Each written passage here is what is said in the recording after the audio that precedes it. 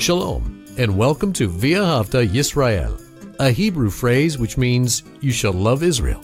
We hope you'll stay with us for the next 30 minutes as our teacher, Dr. Baruch, shares his expository teaching from the Bible.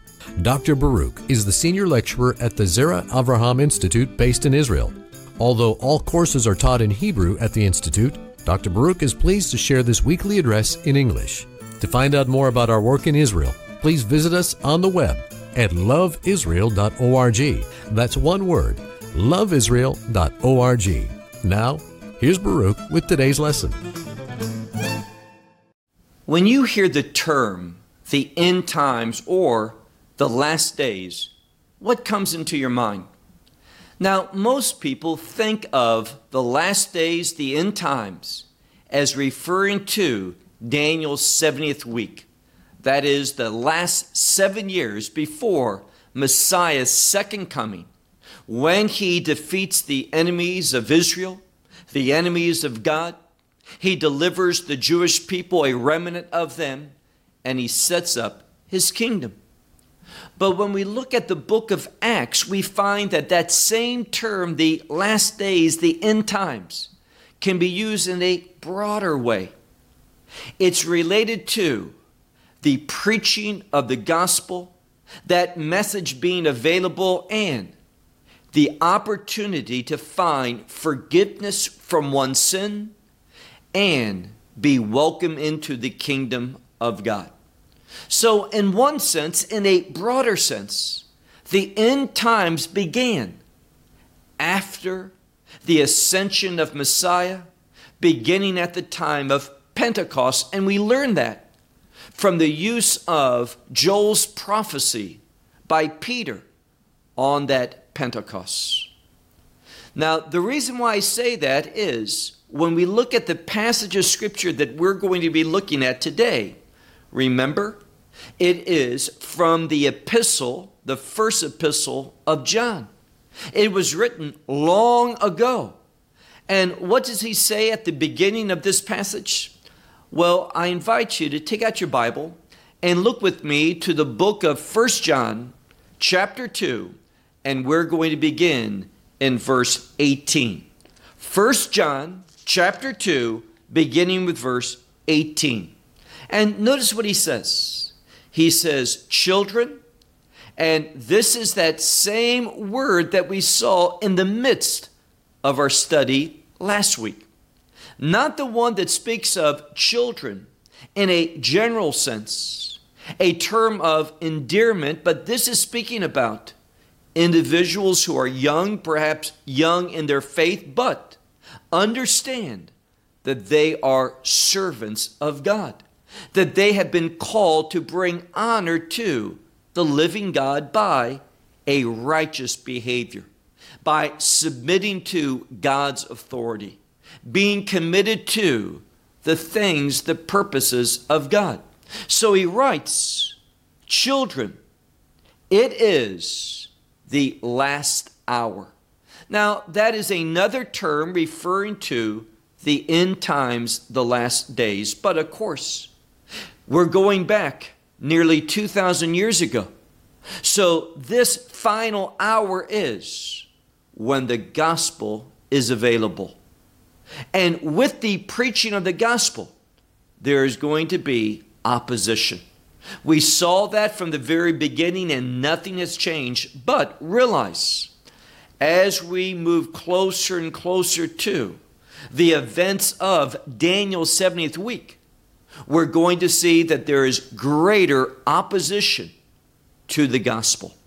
And I believe now, as we look at the world and what's taking place, there is great hostility, great opposition to the truth of Scripture, especially when it comes from a perspective that's rooted in the Word of God and that new covenant promise that Messiah came to establish and the apostles taught and encouraged us to move alongside of, join together to be servants of this gospel.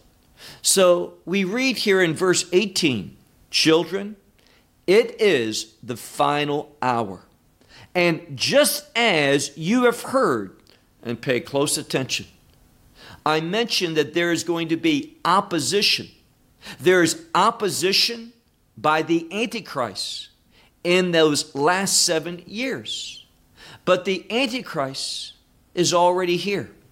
Now, maybe not bodily, but as we're going to see in a few minutes, the spirit of the Antichrist has been at work for a long time, in opposition to the will of God and the proclaiming of God's wonderful promise. What promise is that?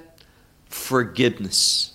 Forgiveness of our sins through that gospel message that focuses in on the Son of God, Yeshua, and what he did, his death, burial, and resurrection.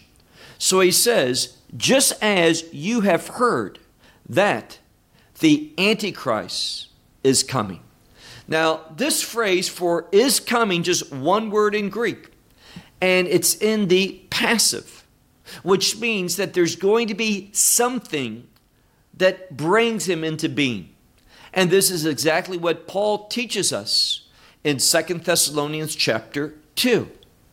So we have heard, he says this, just as you have heard that the Antichrist is coming, that he's going to be brought.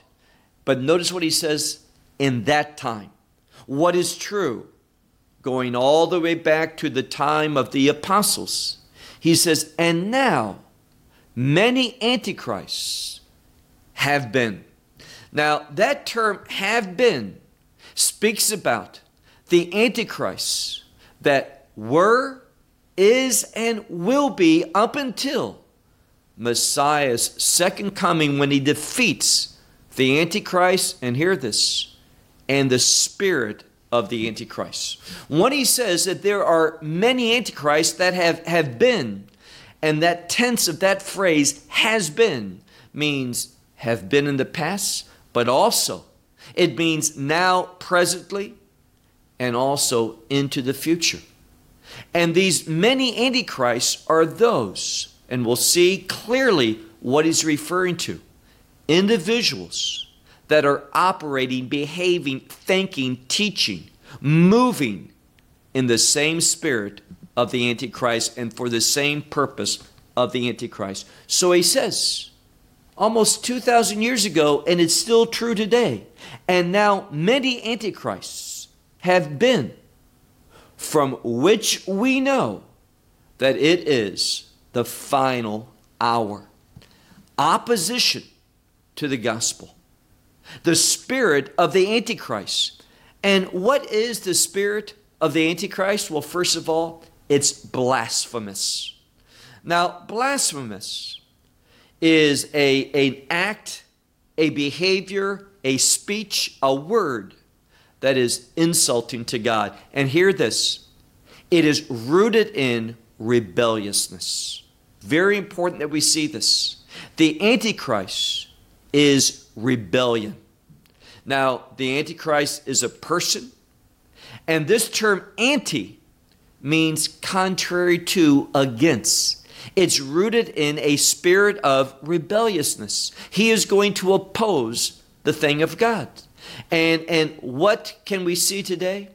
Well, a good example of this is that God, and I taught about this not too long ago, God has created things perfectly. God's order is a wonderful, marvelous, complete, perfect order. He says that he created Adam, male and female.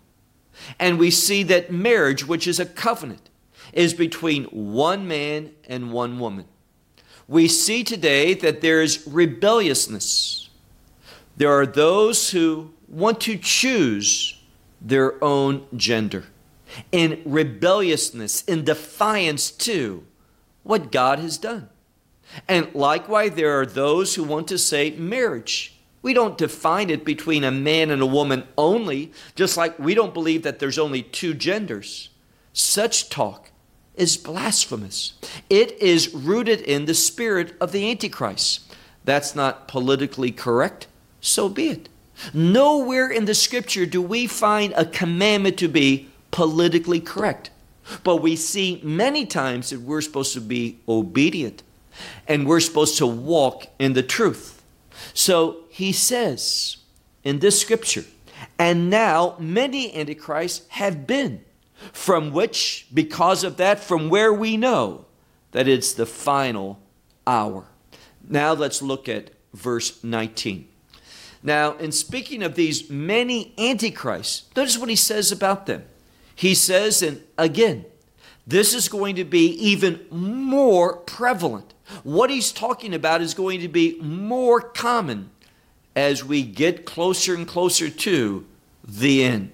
He says in verse 19, from us they went out. Who's us? True believers, true disciples of Yeshua. He says, from us they went out, but hear what he writes. Very important. He says, but they were not from us. And the implication is, they were never, ever, ever from us. Them being with us was rooted in a lie, in deceit. They were not true believers. They were false. They were rooted in a lie. They were about deception. They were not committed to the gospel, nor did they ever truly receive it. They may have said it with their mouth, but the scripture says in Romans 10, not only do you have to say, confess, but also believe in your heart. So it's not speaking about losing your salvation. They never had it. They were never part of us, it says.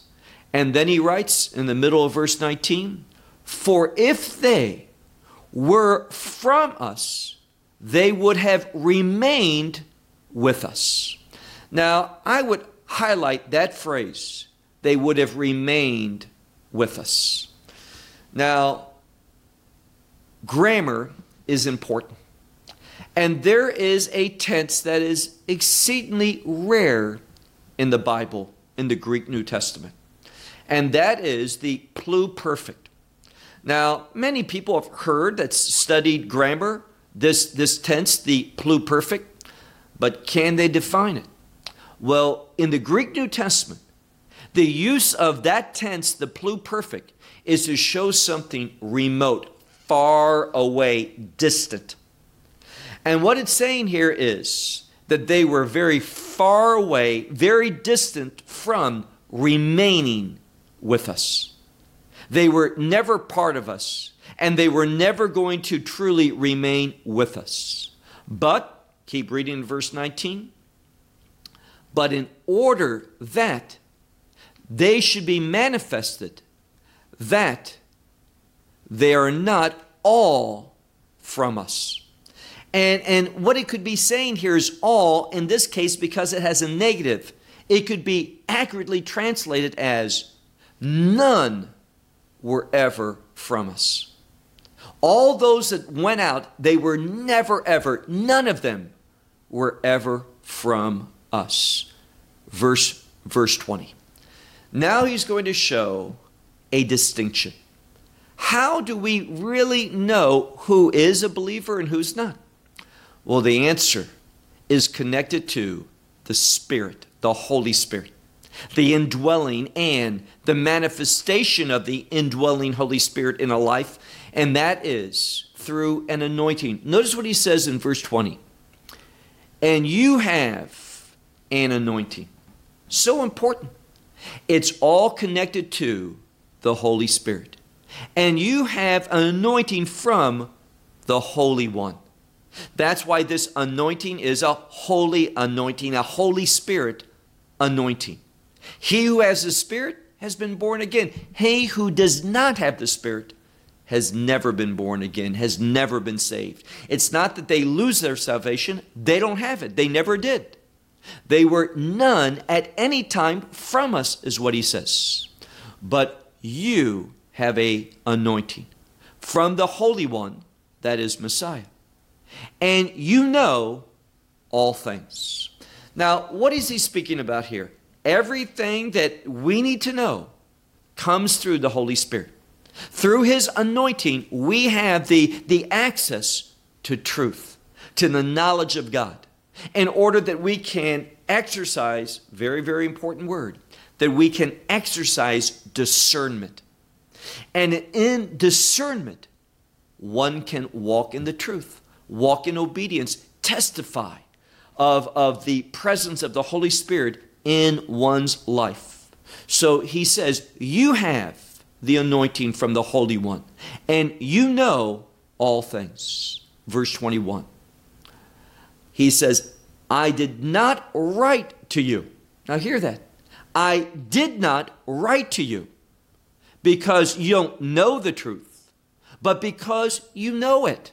So one who has the anointing, he knows the truth. So important. And the truth is not of this world. The truth is from God. It descended from the heaven. It is not part of this world. It comes through revelation through the anointing of the Spirit, but always the truth is based in the Word of God. So there's that inherent relationship between truth and Scripture. He says, I did not write to you because you don't know the truth, but because you know it. And that everything, meaning everything else, is falsehood. It's a lie. It is not from the truth. That's what he says. So notice something very important here. We have a dichotomy. There is a polarization, meaning this. There is truth and everything else is false. If it's not part of the truth, it's false. That's why we should never say, oh, this is my truth. There's no such thing as that. There is God's truth. You either accept God's truth or you do not have truth. It is a lie. No position in between, right or wrong. This is what he's saying. Just like there's light and darkness, good and evil, truth and falsehood. This is what the Word of God is revealing. Then he says, when he says everything else is the implication, is a falsehood, is a lie, because it's not from the truth. Verse 22, who is the liar? Now, we know who the true one is, the Holy One. For Messiah, he is the truth, way, and the life. Now, what it says here is the Antichrist and those who belong to him. They are of the lie. And he says, once more, verse 22, who is the liar? And he says, is it not?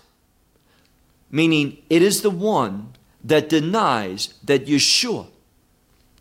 He denies that Yeshua, he states that Yeshua is not the Christ. Now, very simple. When a person denies Yeshua that he is Messiah, this person has not received the truth. This person is living in deceit, falsehood. Truth begins with a confession of Yeshua, Jesus of Nazareth, as the Messiah. You deny that, you are with the Antichrist. You will be used by him. You are going to agree with him. You are going to serve him. This is what the scripture says. So, who is the liar? He says, is it not the one who denies Yeshua, that says he is not the Messiah? This one, look at the end of verse 22, this one is the Antichrist. So what it's saying here is that the Antichrist, that main Antichrist, is going to deny that Yeshua is the Messiah.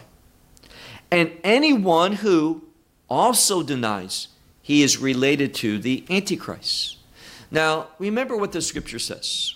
Messiah says, do not think that I came to bring peace. I didn't come to bring peace, he says, but a sword.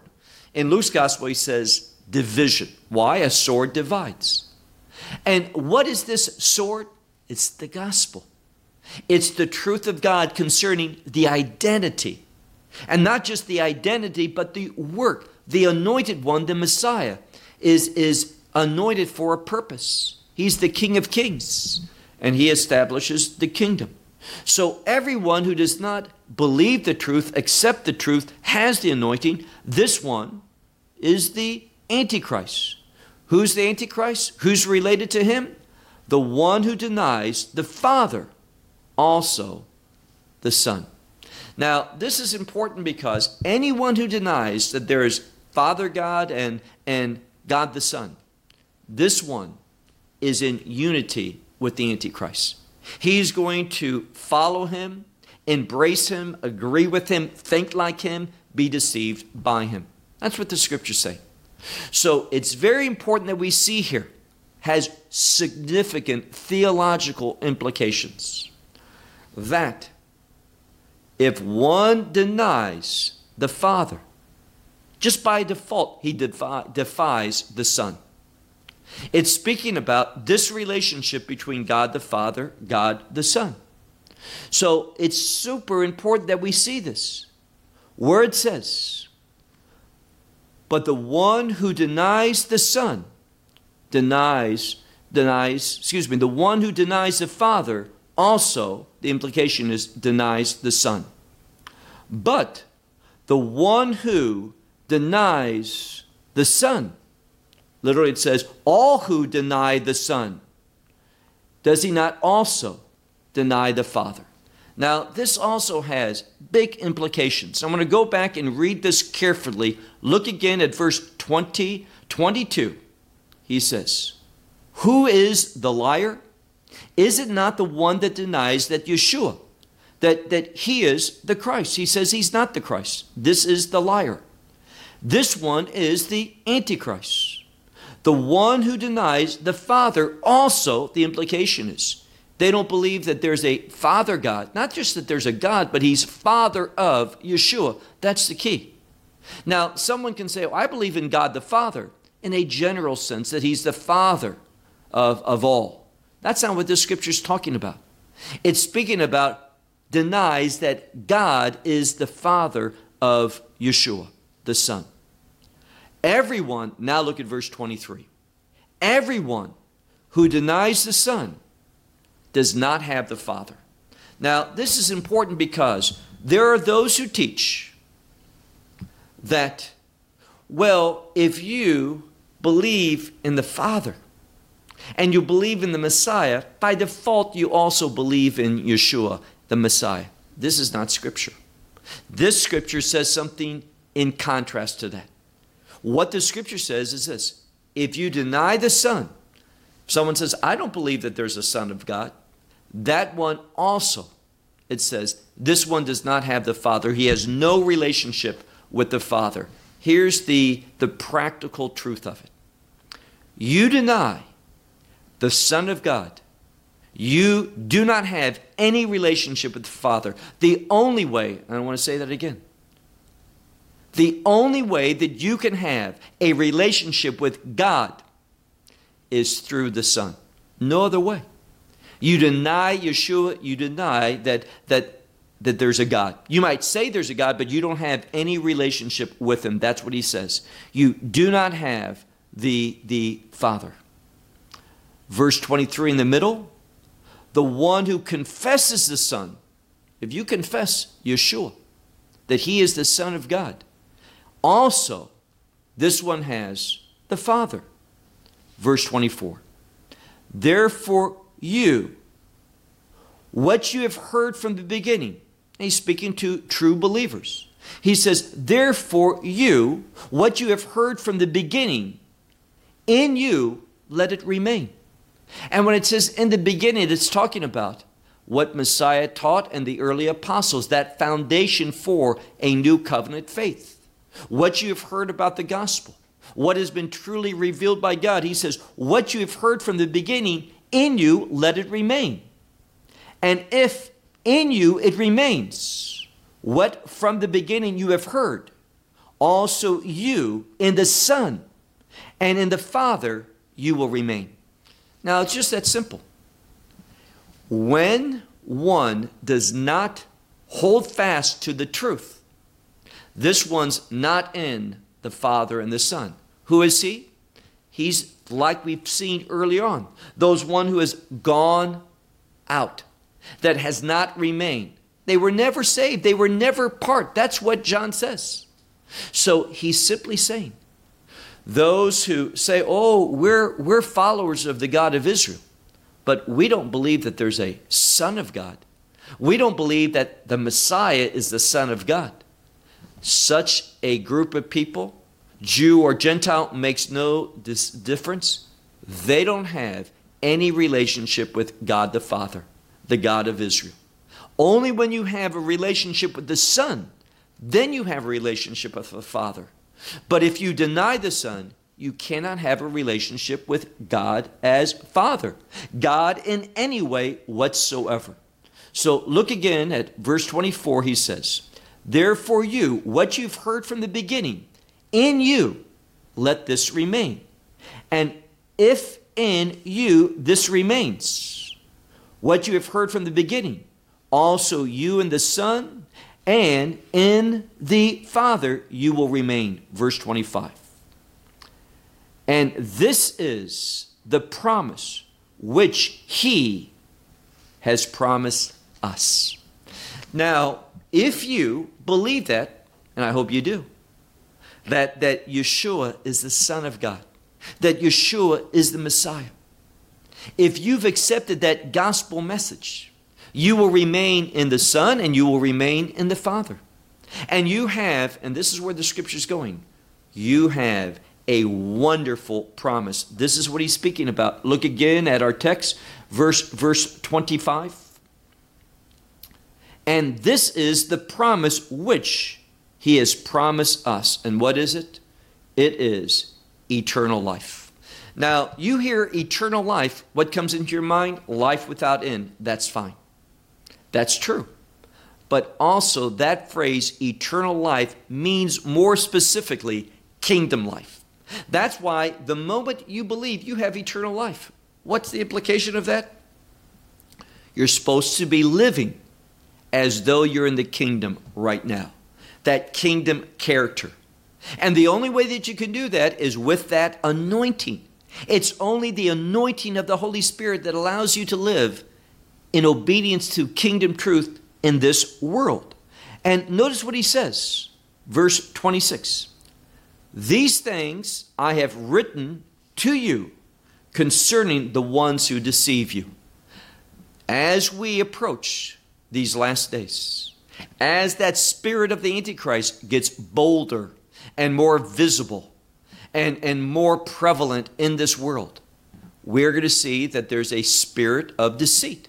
In fact, God, because of deniers, those who reject the truth, it says that God is going to send a spirit of delusion, that is deceit, into the world. That's the spiritual law. When you deny truth, it is going to produce deceit in your life. That's just the spiritual law. You deny what God is revealing to you, and you are going to be deceived. And that's why he says, look again, verse 26. These things I have written to you concerning the ones who deceive you. That's their intent. They want to deceive you. And you, here's the solution.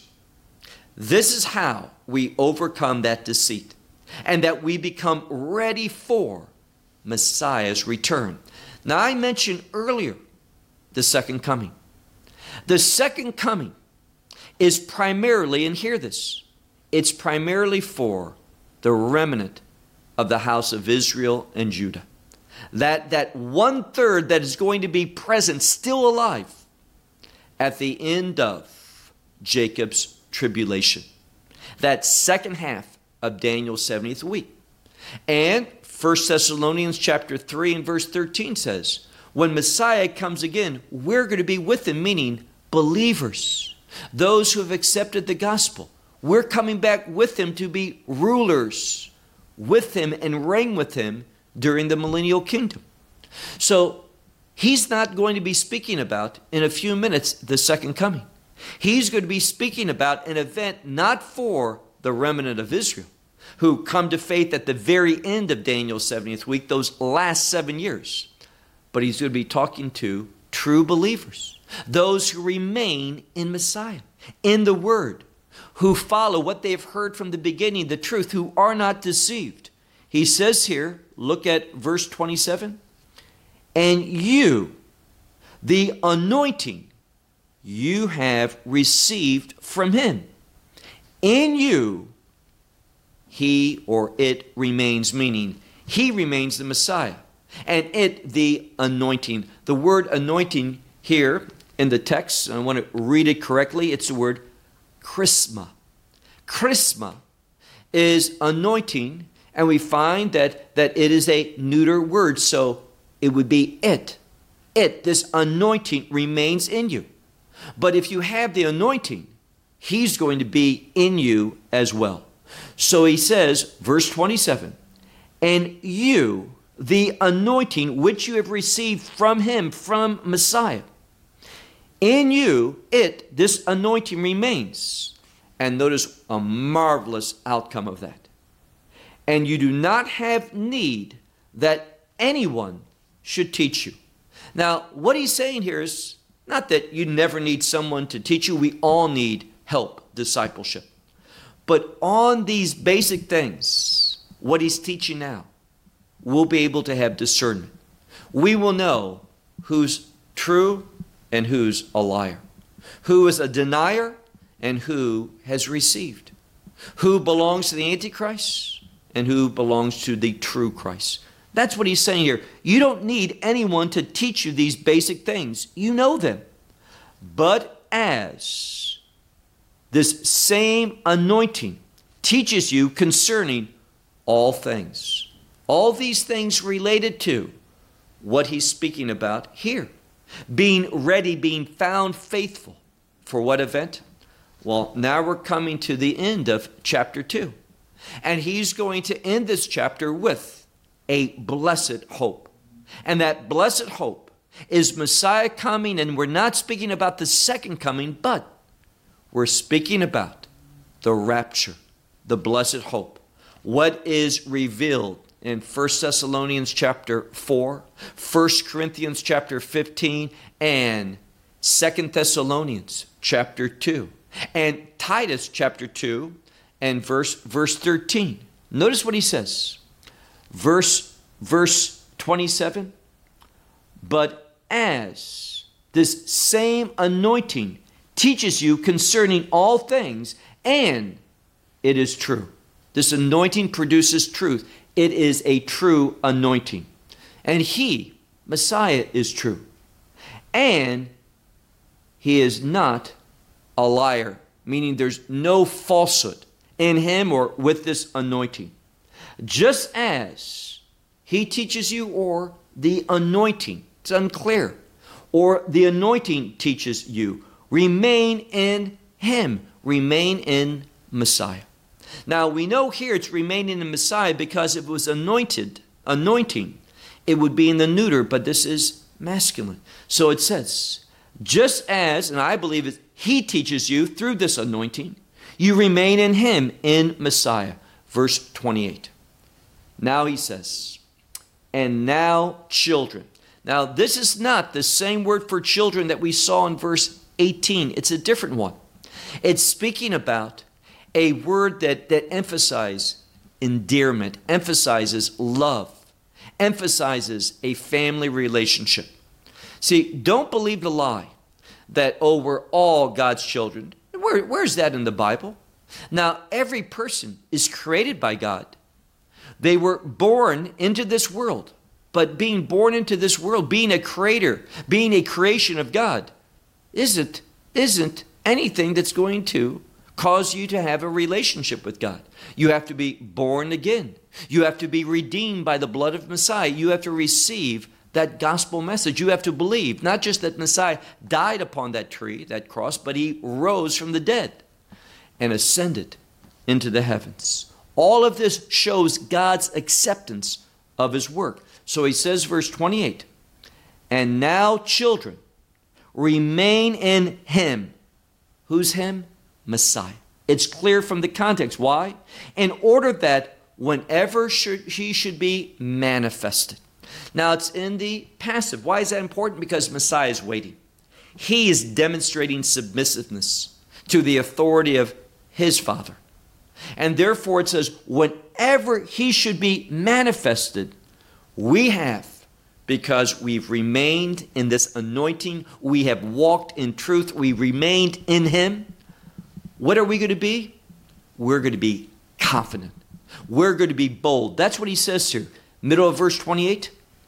And we have confidence, and we will not be ashamed, meaning we won't be made ashamed from him at his coming.